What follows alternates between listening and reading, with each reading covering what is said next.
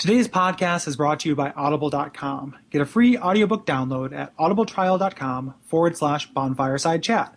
Over 100,000 titles to choose from for your iPhone, Android, Kindle, or MP3 player. Hey, this is Gary Butterfield. This is Cole Ross. And we're with Watch Out for Fireballs, and we're doing it live at the Portland Retro Gaming Expo. That's right. We are going to be talking about a retro game at the Portland Retro Gaming Expo, but we need your help. So please go to www.duckfeed.tv/Kickstarter. It's going to send you to the Kickstarter page. Throw us a couple bucks. You're going to get the live show. You're going to get a bunch of other neat stuff.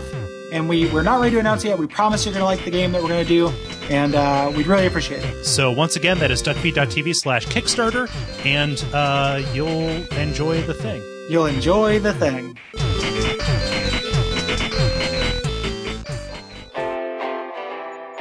Some of our landings were desperate adventures. We are now prepared to meet the inevitable counterattacks with power and with confidence.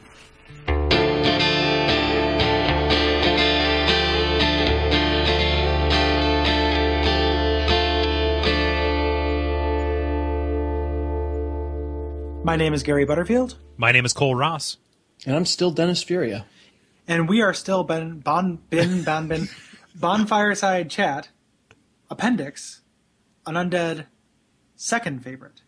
And this week we are reading your errata, your corrections from the previous episode. I think there's some series-wide stuff in there, too. And also hearing what you have to say about the Duke's Archives and the Crystal Caves, the episode of which we just hit last week. Thanks for sticking around, Dennis. Yeah, no problem. I have nothing better to do tonight, and this has been a blast. Yeah. So the appendixes are always real fun. Do we want to jump right into the tiny beings errata, Gary? Yeah, errata-tat-tat, Leia Chanelon is back. Let's do it. Don't that. It's the worst thing I've ever done. You underestimate yourself. Yeah, no, there's still future. There's future Gary. All right, I'll get us started with Kyle Odin via Facebook. And he says, there's an area between Los Isolith and the catacombs that Cole mentioned, and it sure has a lot of dragon butts in it. The undead dragon in the valley, notably, doesn't have a badonkadonk either. I remember reading a thread somewhere of someone suggesting the idea that maybe the undead dragon is regenerating continuously, and the dragon butts are just falling off into Los Isolith. That's great. Which would be amazing. I'll buy it. That's fantastic. Yeah. Like the same way that if you had a salamander and you just wanted a lot of salamander tails, you could just have the saddest pet and lots of tails. How many times do we make reference to keeping something captive in order to harvest its parts? Because once a week, because we record about once a week for one of the things. It makes a weird kind of sense because dragons are supposed to be immortal, right? So you chop off a butt and you're not going to die. Yeah. Oh, man. Harvest that butt. It would be like the kind of thing you could buy by itself if there were real dolls in the dragon world of Dark Souls. Oh, you could buy a replacement? Yeah, you could just buy the butt. Or no, not just that, but if you ever go to the Real Dolls website. Oh, yeah, you can just buy a throat. Hi, this is my throat. Yeah, exactly. I just want a torso, and that is what you do if you're a fucking serial killer. Yeah. If you're repulsive. You can buy single boobs on that thing, and they're perfect spheres. They don't come attached to a torso. And when I first saw them, I thought they looked like eyeballs. And I was like, oh no. Why are people going to the Real Doll site and just buying a standalone eyeball? That's the worst thing I've ever seen. Like a boob is better. Yeah, exactly. Exactly. Well, I mean, I was just thinking, I don't enjoy feeling out my girlfriend's eyes. One I could see having a masturbatory use, and the other one I could just see being something you would decorate your house with, in addition to manuscripts of human skin and Nazi plates. Maybe you're trying to do a mad scientist set for a theater production. at least once in the past that has happened. You know that, right? That someone's done that? That somebody cut off his girlfriend or wife, I forget, her breast, put it in his pocket, walked into a bank and slapped it down on the counter and said, "What up?" Yeah? Yeah, that's the thing that happened. That's true. I'm going to snoops that. Yep, those damn Ross kids. Oh my God. I wish that I didn't know the things that I know. You should Snope that after old cryogenic Ross over here. Maybe that'll make it into the appendix. No, it was a news article. It was sourced. Okay. Yeah. Dennis, do you want to go ahead and read our next comment? Yeah, so this one comes from Maddox Delaska through Facebook. And he says, Go isn't talking about Andre when he talks about that old blacksmith. He's talking about the giant smith in Anne Orlando. Yep. Also, go ahead. Sorry, no, I knew that the second that I said it. I didn't correct it. And then I thought about editing it out, but that wouldn't be in the spirit of things, so. Yeah. He goes on to say, also, the purging stone doesn't give the curse to someone else. It accepts the curse as a surrogate. It's capable of this because it was human or some other being. Another spooky-ass thing from Karam. Yeah. Yeah. Yep. We biffed on both those things. Yeah. No excuse. It's so creepy to think of me that the curse. Is the curse stone in almost like a square template? Yeah. It is. It's like an ashy buildup around a skull. Yeah, it always made me think of those car compactors and the trash heaps. I just see some skeleton getting dropped into that. The ashy buildup is the rest of his body. Yeah, that's what I always assume. And I guess the crab dudes are death crabs. Death crab for cutie. Anyway, that's what it started out as a full human, and that's what they distilled it down to. Right. Gross. Huh. That is pretty gross. Charles Pierce via Facebook says, I just had a thought about the Crestfallen Warrior. Maybe he moved down to New Londo because of Fram's breath, and he figured if he killed you, then Fram would just go back to sleep. If he's been sitting in Firelink long enough, the Crestfallen Warrior's probably seen several chosen undead already, and knows Fram will just take a nap if you go hollow. That's interesting. Yeah. Like that the idea, instead of it being, it being the opposite, like he's not actually that bothered by Frampt, he wants to stop, what's got Frampt all excited. Yeah. Yeah. Which, if I remember fighting him, he doesn't seem that bonkers. He just kind of runs up and starts attacking you. Right. Yeah, he fights the same way that the Crystal General does, or any just human attacker. Right. Yeah. Or the whatever the Dark Moon Covenant protectors. Mm-hmm. When you fight a human, they all fight more or less the same. Yeah. Yeah. And, yeah. Mm-hmm. Mm-hmm. Thank you. Billy Riley via comment says, the reason the petrified blacksmiths look like Andre is for the player recognition when they find them, so they understand the item more when they find it. And also a good point. That could be mechanically why, you associate it with a blacksmith. Yeah. Mm-hmm. So to bring this to a blacksmith. Yeah. There's something else about Andre, because he's one of the only NPCs whose mouths move when he talks. Oh, really? Because he is a special character model. Because he's not wearing a helmet. Is probably a big reason why. Oh, well, yeah. He's not wearing a helmet, yeah, but also no other human's mouth talks or mouth moves when they talk. Yeah. Yeah, there's Gigantorous up there, and she doesn't have a helmet, but her mouth. Yeah, I guess that's true. Right. She's telepathic. She's an illusion. Yeah. So. But yeah. Well, yeah. Or what's his name? Petrus. His mouth doesn't move when he talks. Nobody does. Everybody just kind of sits there. But just but just for some reason, Andre has animations for his mouth.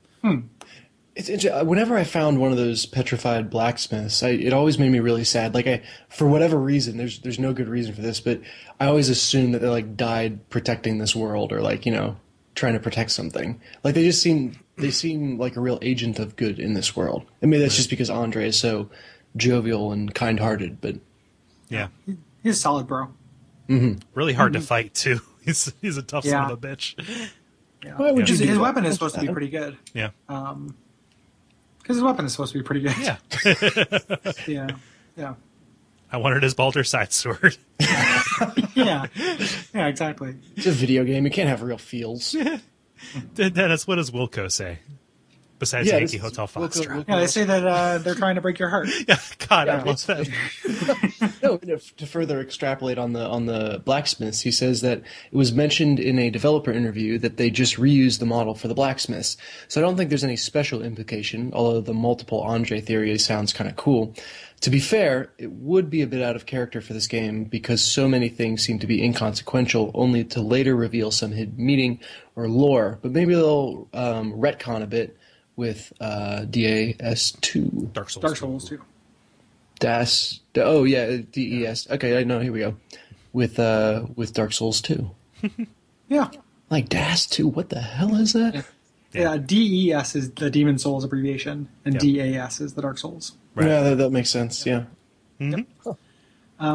Yeah, again, makes sense. Yeah, but I mean, what part of the trying to you have to read Dark Souls like a novel, so you have to kind of dead author it up. Yeah. I feel like if the trying to figure out what was intended by the developers only goes so far. And part of it's more fun to me to ignore that. Right. Like that kind of stuff. Like I'm not trying to discount your comment, but I that's kind of how I've taken it. Because we gleefully dove into a lot of areas where we don't we're not really worried about what the developers intended. We're just conjecturing, and I'm into it. Yep, it's part of the fun, I think. Yes. So I'll move into the responses here with Osmosis on Something Awful, who says, I'm conflicted about the Duke's Archives because it's one of my favorite environments in the game, a gorgeous library that is slowly being corrupted by crystal emanations from Seath's research, and one of my least favorite areas to actually play through. The powered-up crystal hollows and the constant sniping by the channelers is just incredibly unpleasant to me, not to mention all the narrow walkways and the requirement of three-dimensional awareness to figure those bloody stairs out. Suffice it to say, I never managed to get that crossbow thing. So we never mentioned Aveline in the... I mentioned the chest, but we didn't go back to it. Yeah, it looks so cool. Yeah, it looks like... So it shoots through ammo. I've actually gotten it. So nice. Hard to do. But in order to get to it, you have to time jumping off of the end of one of the stairs as it's rotating, because the chest is situated on top of a bookshelf, right when you walk in. Yep. Mm-hmm. Yeah. One of the cool things too, the item description for it, it does one of those things where it hints at other lore, and it's a repeating crossbow cherished by the weapon craftsman Idis. Oh, really? What's up with Idis? Yeah, I've not. Who's Idis?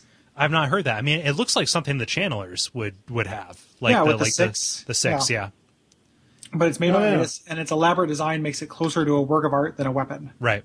It says, just like getting it is closer to a fun achievement than it is a useful thing. So cool. You've used it. Does it do like the one pull of the trigger fires 3 arrows like any of the traps in Sen's Fortress, or how does it work? Yeah, it fires 3 at once. Each of the arrows does a little bit less damage, so it's it's not really that much of a net gain. It just uses more ammo. So you would be better off using the sniper crossbow. But yeah.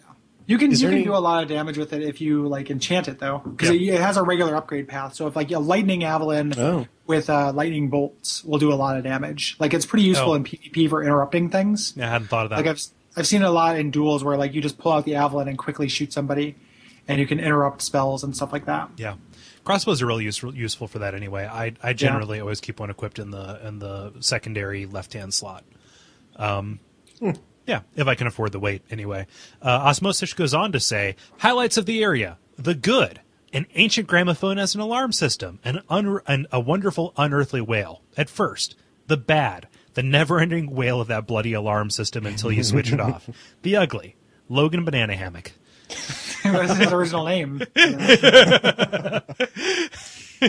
And Osmosis finishes up. As far as the crystal caves are concerned, as someone who doesn't like the depths, it's just too stressy, and I tend to just dash through it and get it over with ASAP. Seath's Bonfire is wonderful for farming Twinkling Titanite, though. Oh, we didn't mention that. Yeah, I think I read it was the best place in the game. Yeah. Yeah. Did you write this, Cole? No. Secretly? This is very similar to your opinion on this. I'm just kidding, but this guy had the same experience you did. More or less. Pretty much. I don't know. I don't think that I'm the only person who's stressed out by heights. No, I don't think so. But yeah. Thanks. Yeah, the interesting thing about the farming Twinkling Titanite, that used to be a way bigger deal before they made it so you could buy it. Right. And that used to really stress people out because so many weapons use it. But now you can buy it from the giant blacksmith. Right. No biggie. Something we didn't, just on the subject of Logan, we didn't talk about during the episode. The reason why he wears a big hat is to shield him from other people, so he doesn't have to pay attention to them. He is an INTJ. Yeah, exactly. It's goon versus goon, man. This is the goon zone. Zombies Downfall via something awful, which is Vivian. Oh, cool. Yeah. She says, Seath the Scaleless is one of my favorite characters in the game, and one of those we can best figure out through tangible evidence. He's like a cross between Iago, Dr. Frankenstein, and the Ice King from Adventure Time. Yeah, that Ice King comparison really, really struck home. I was like, except he was never like a good guy. Like, he helped with the dragons, but he was betraying his own kind to like get invincible. Yeah, like, the thing about the Ice King is he's tragic. Yeah, like, yeah, but that wasn't until like season 4. Like, yeah, that's true. Yeah, like you know, like the Ice King's the Ice King's basic MO before we knew he was Simon was just kind of like, I need as many princesses as possible. Right. And that part is definitely lines up. Yeah. Yeah. So they made the Ice King a much more interesting character. Than they ever made Seath. Yeah. So do we know that Seath's endgame was always immortality? Like, that's why he helped? No, I mean, I think that we know it from things. We know it from dialogue and items. We don't know it did we always know it? Or no, you asked if it was always his endgame. Yeah. Like, we don't know it right from the beginning. It doesn't say what his motivations are in the intro, I don't think. Yeah. Yeah. I always read it that he was actually like a legit good guy, helped out, was made a duke, and they gave him this place, but then just as he spent more time in these archives, he became more and more obsessed with correcting his quote unquote disability. Yeah. I could see him resenting the other dragons because they won't die and he will, and him also feeling more affinity or kinship with the mortals than the dragons, right? Mm-hmm. Yeah. That could be. Even though there is like a little bit of like, depending on where you fall, and this is total speculation stuff, but that he was maybe not on the up and up, given that Havel had a huge problem with him. Right. So like they were that's an axis, between the two of them. Seath used to be the dragon from the Neverending Story before he went to the dark side. Falcor, you've been sleeping. I'm immortal. These are my scales. If you haven't seen the Neverending Story in a while, watch it again. Falcor's voice is hilarious. I'm a luck dragon. Like, he sounds a lot like George, like a gayer George Takei. Think on that. Like, oh my. Yeah, that's exactly what he sounded like. Oh my. Yeah, I treated your poison while you were sleeping. Like, he delivers every line like that. It's great.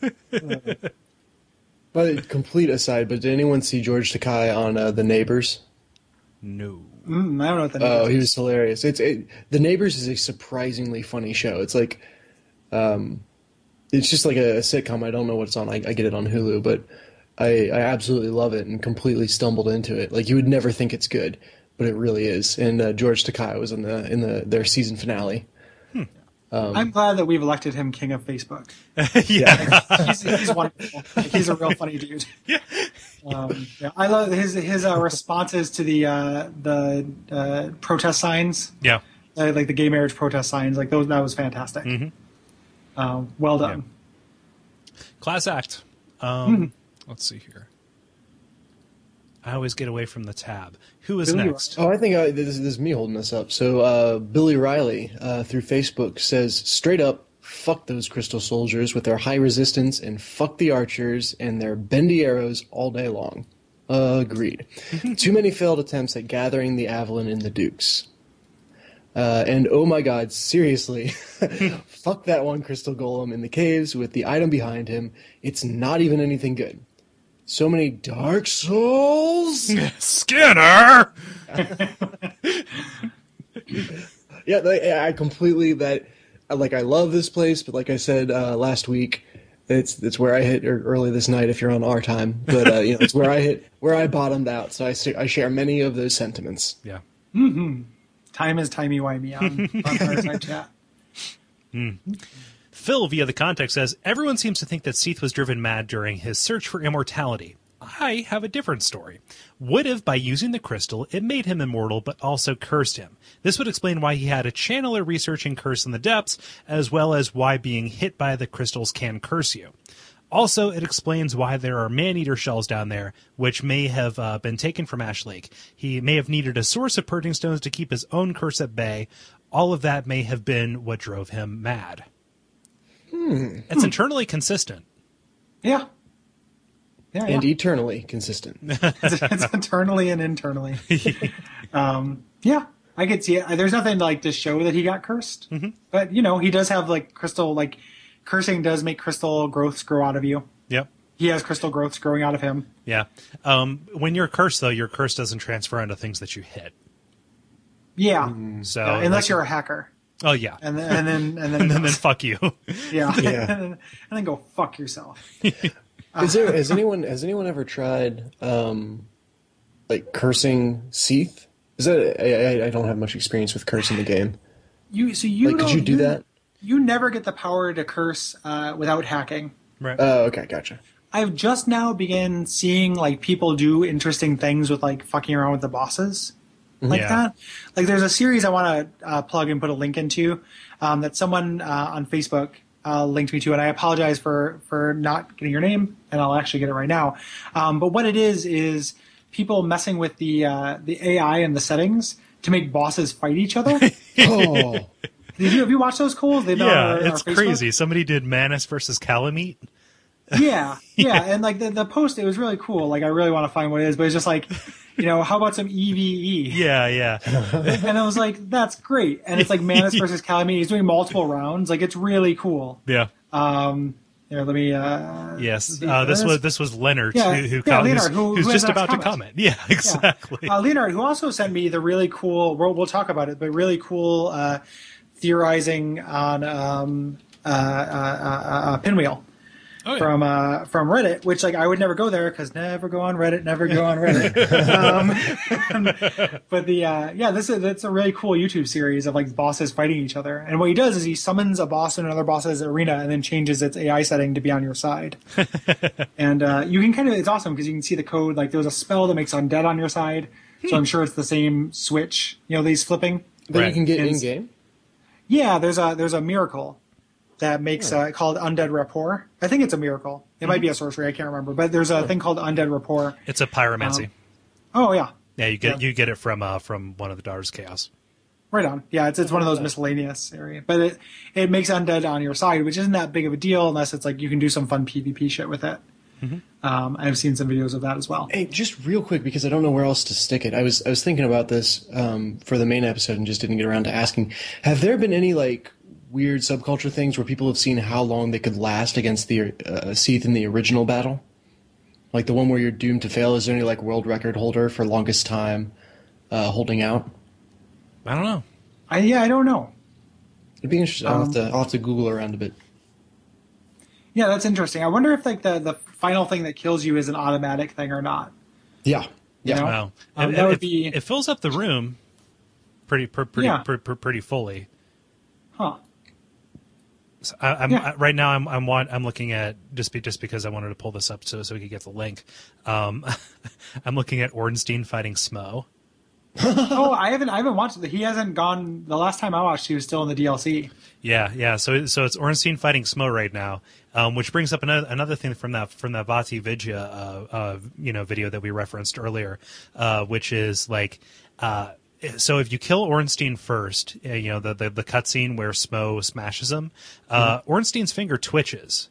Yeah. So he's still alive. Smo just gives no fucks. Yeah. Smo's a real piece of shit. Yeah. He's maybe the biggest piece of shit in Dark Souls. That guy's a real asshole. So Leonard, who brought us that awesome Manus versus Artorias thing, check out the links in the note if you want to see it. Or go to the Facebook group, which you should be going to anyway. Great Dark Souls content aggregator. He has to say, I don't really know where to start here. The Duke's archives are such a rich area for all kinds of theories and interpretations. Here are a few of my favorite things about the archives. First off, the Picassas, man. Or Pisakas, man. Thank you. I guess they kind of look like deranged vaginas once they attack. But the thing I do like about them is the Lovecraftian approach to their actual origin.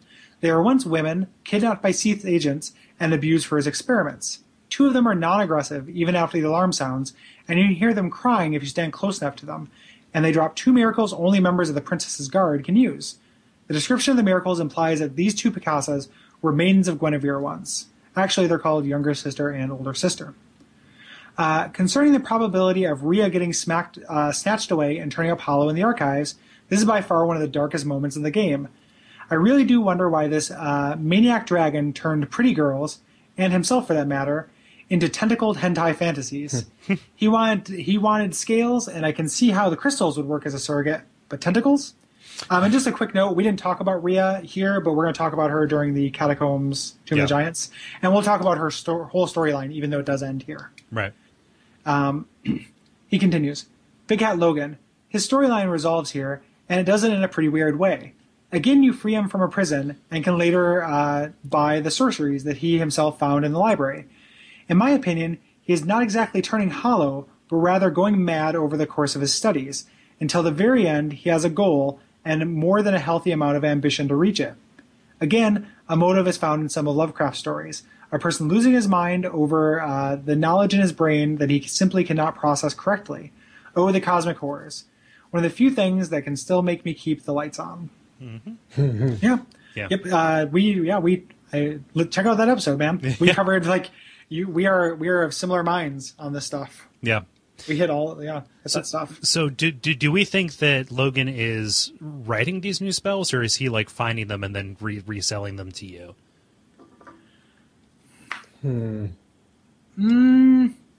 Well, they're not written anywhere else, right? Like, right. Well, I guess I don't know. I mean, it could just be the kind of like, oh, we found it, along with the bylaw that says all ducks must wear hats.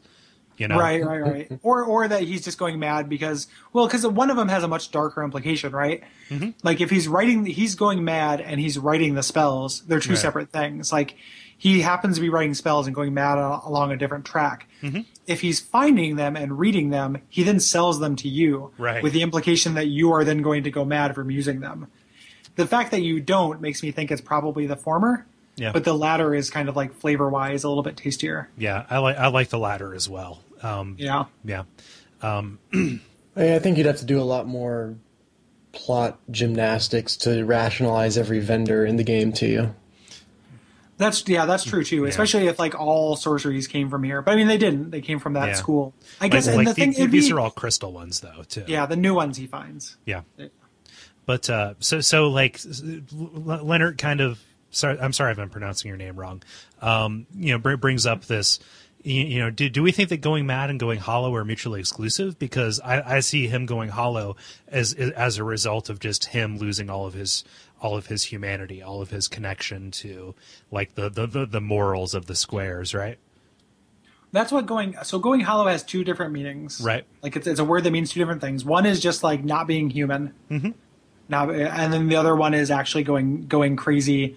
The same way that Crestfallen Merchant did, the same way, things like that. I like to think Logan did not go that second hollow, even though we may have said gone hollow before, and that he went crazy the same way Seath did. Like he went crazy from knowledge, as opposed to going crazy from losing his moral center. Other merchants in the game go mad from selling you all their stuff, right, like, and no longer having a purpose. I don't think that's what happened to him because they're telegraphing so clearly that like studying this crystal shit is bad news, right. Something that I'm ignoring is that when you fight him, he is not a hot dog man. Yeah. Whereas other people who go hollow are hot dog men. Right. He's a beefcake. And I think we said go hollow earlier, but I didn't actually mean that. There are three meanings for go hollow. I just meant that he goes crazy. Right. I think it's like a squares and rectangles kind of thing where like if you've gone hollow, the insane part, you're then mad. Yes, you have to be mad, but you can be mad without being hollow. Right. Yep.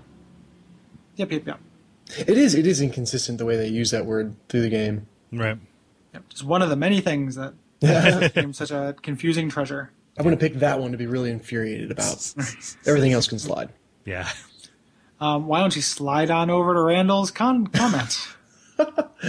Randall says, the Alite Crystal Golem on the Twisted Bridge in the middle of the Crystal Caves can suck my scaleless dick. Again, sharing many of my sentiments about this area. Scaleless for now, tree man. Yeah, right. If you have a scaly dick, you have something called musculum, which is a very rare STD. Yeah. Oh, good. Another thing to be afraid of. Which I don't have. I just know about it. But I do have these pamphlets. Yeah.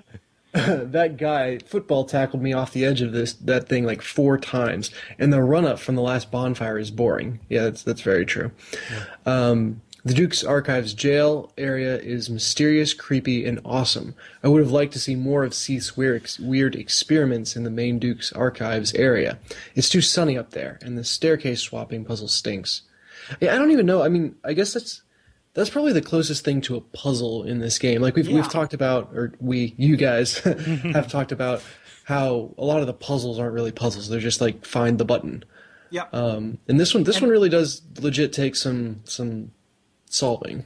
Yeah, we didn't talk about that, but that's a huge point because like one of the things, that's another way that this area is breaking the rules. Like, one of my favorite thing about the Catacomb, maybe not my favorite, but one of my favorite things is Dark Souls. It enforces like Dark Souls is not a puzzle game. You're not doing like Legend of Zelda Water Temple, manipulating the water level to make certain blocks float up and then putting them down to the bottom floor to push them around bullshit. Like you get to a switch, you push it so you can continue. Mm-hmm. And this is the only area in the game where you're legitimately maybe the only area where you're doing a puzzle. I can't think of anywhere else. Yeah. Yeah, and that sucks because puzzles don't belong in Dark Souls. Right. That's not the type of game this is. So it's a weird area where they're experimenting with being like a different type of game. Right. Mm-hmm. And then finally, we have Jeremy Greer via Facebook, who is bringing us a new segment, PvP Corner. Yay! Yay! Put in some chimes there. You don't have to put in chimes. I probably won't. So Jeremy, who was on our PvP episode 2 weeks ago, roughly, and that was so good. Thanks again, Jeremy. Thanks, we Jeremy. really had a good time. Good response too. Yeah, people definitely responded well to it. So definitely, if you do Demon Souls PvP, maybe we'll have you back. Yeah. So he says, number 1, invade, then backtrack to the library where the player is locked up after the first Seath fight. Make your way to the bottom, then activate the music box to start the horrible grinding music. Black Crystal out, taking with you the satisfaction of having annoyed the crap out of the host.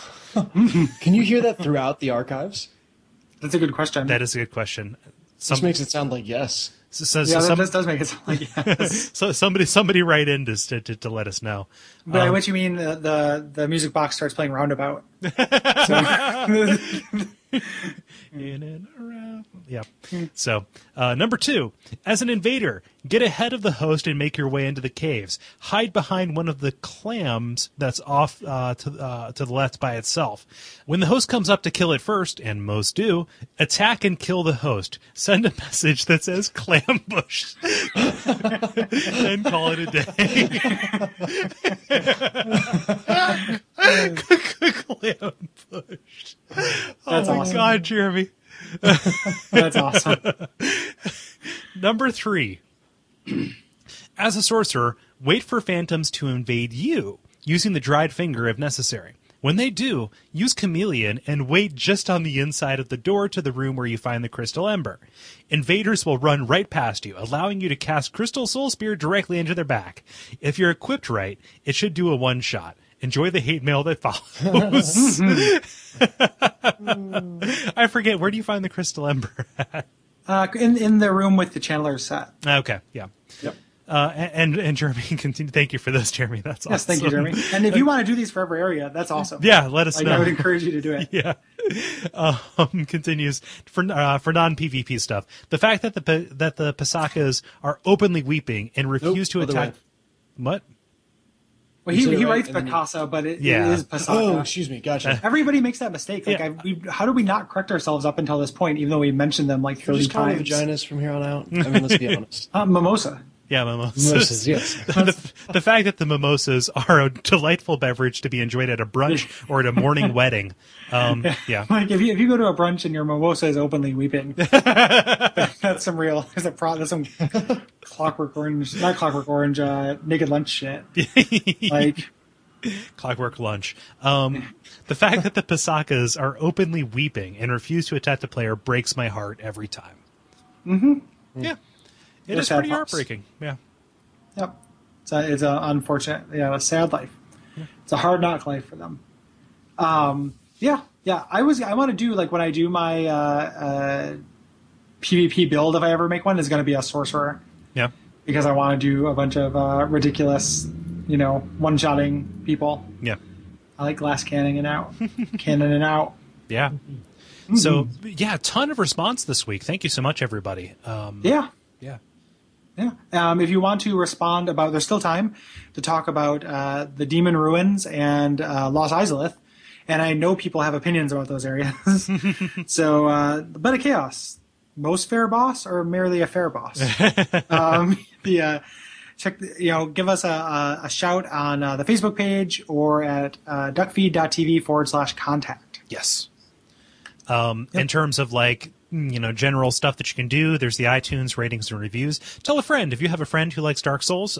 Dark Souls, that kind of travels from person to person, as all of our stories It's a sentient suggest. virus. Yes. If you've passed the Dark Souls bug onto somebody, let them know about our thing. Yep. Please do. And at the time you're hearing this, there's still time to support the Watch Out for Fireballs Kickstarter.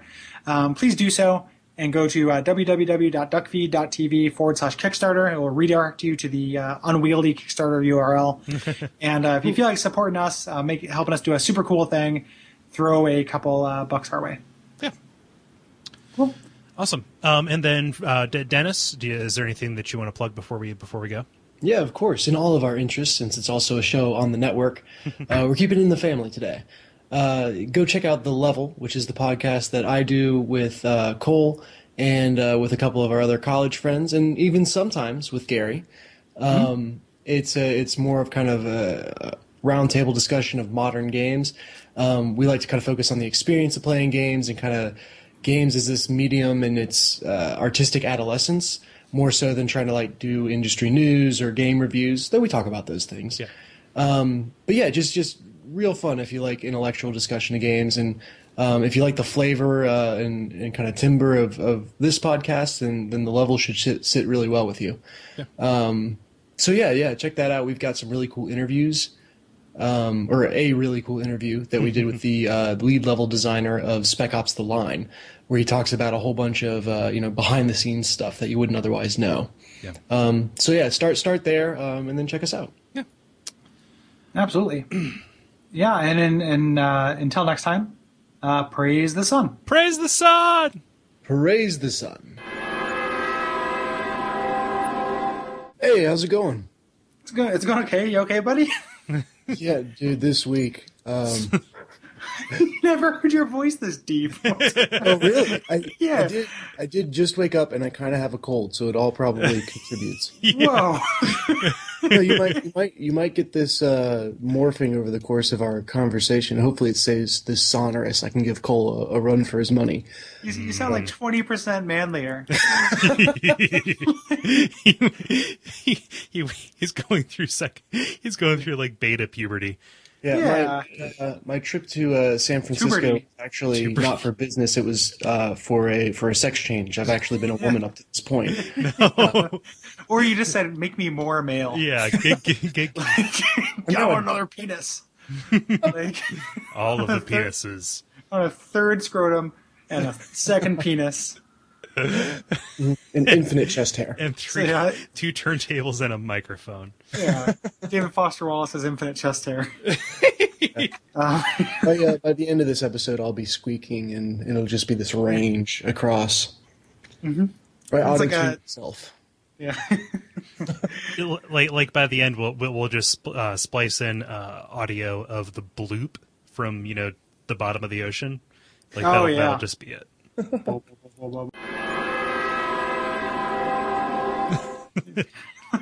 No, but it looks good on you.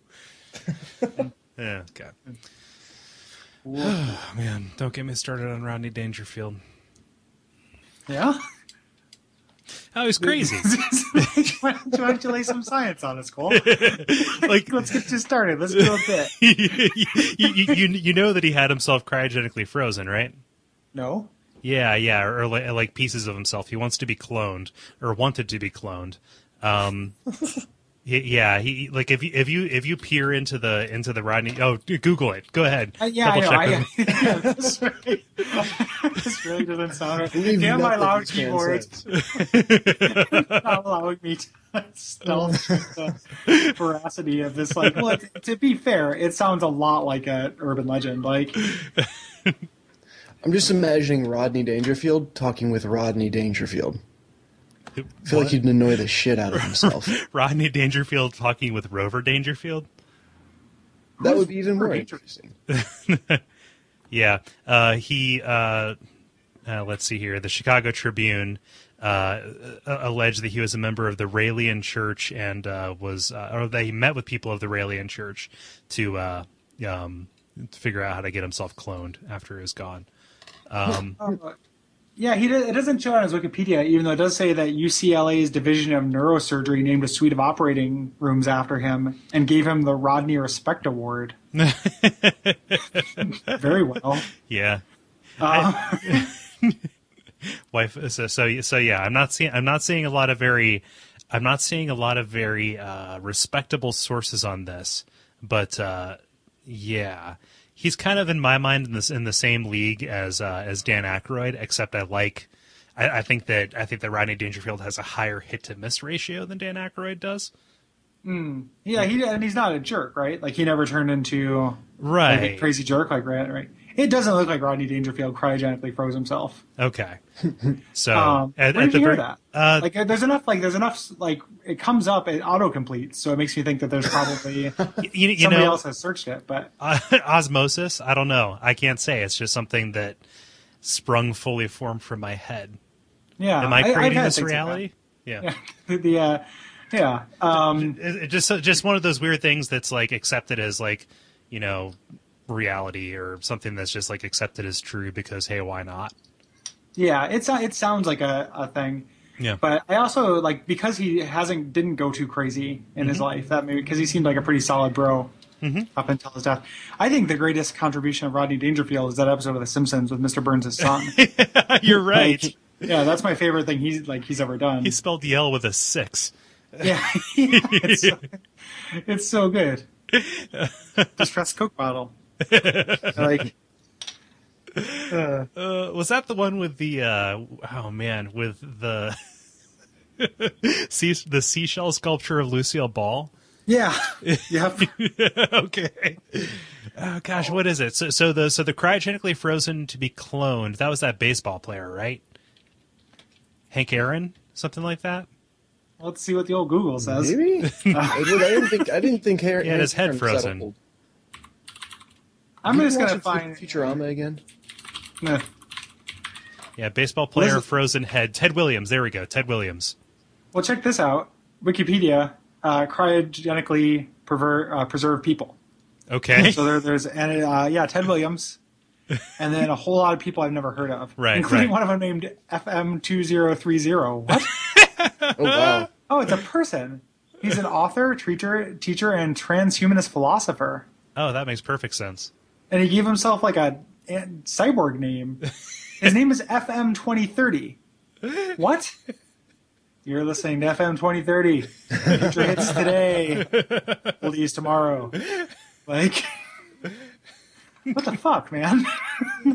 I don't know. It's the only person on here that even looks like remotely. All the rest of these people, I guess there's some authors and professors and stuff, but I've never heard. How do you get rich enough as a transhumanist philosopher to cryogenically freeze yourself? Teaching transhumanist philosophy, just like all separate philosophy majors. Like, yeah, that's probably it.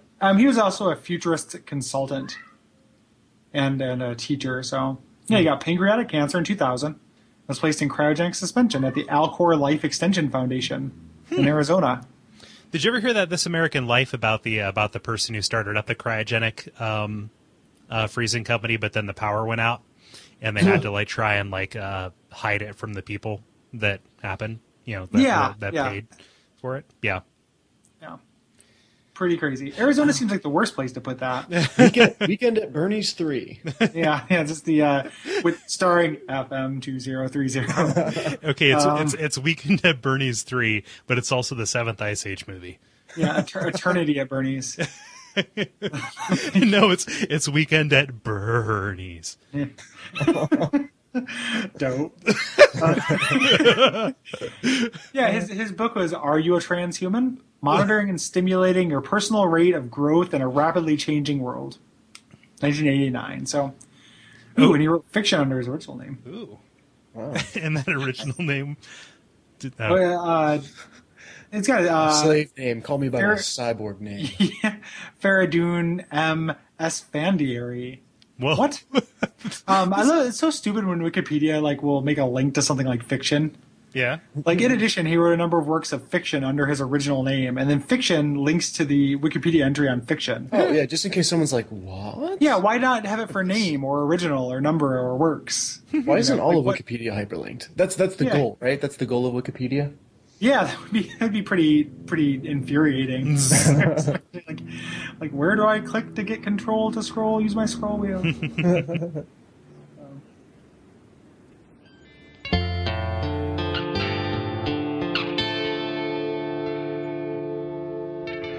And we all pray that we will have far more soon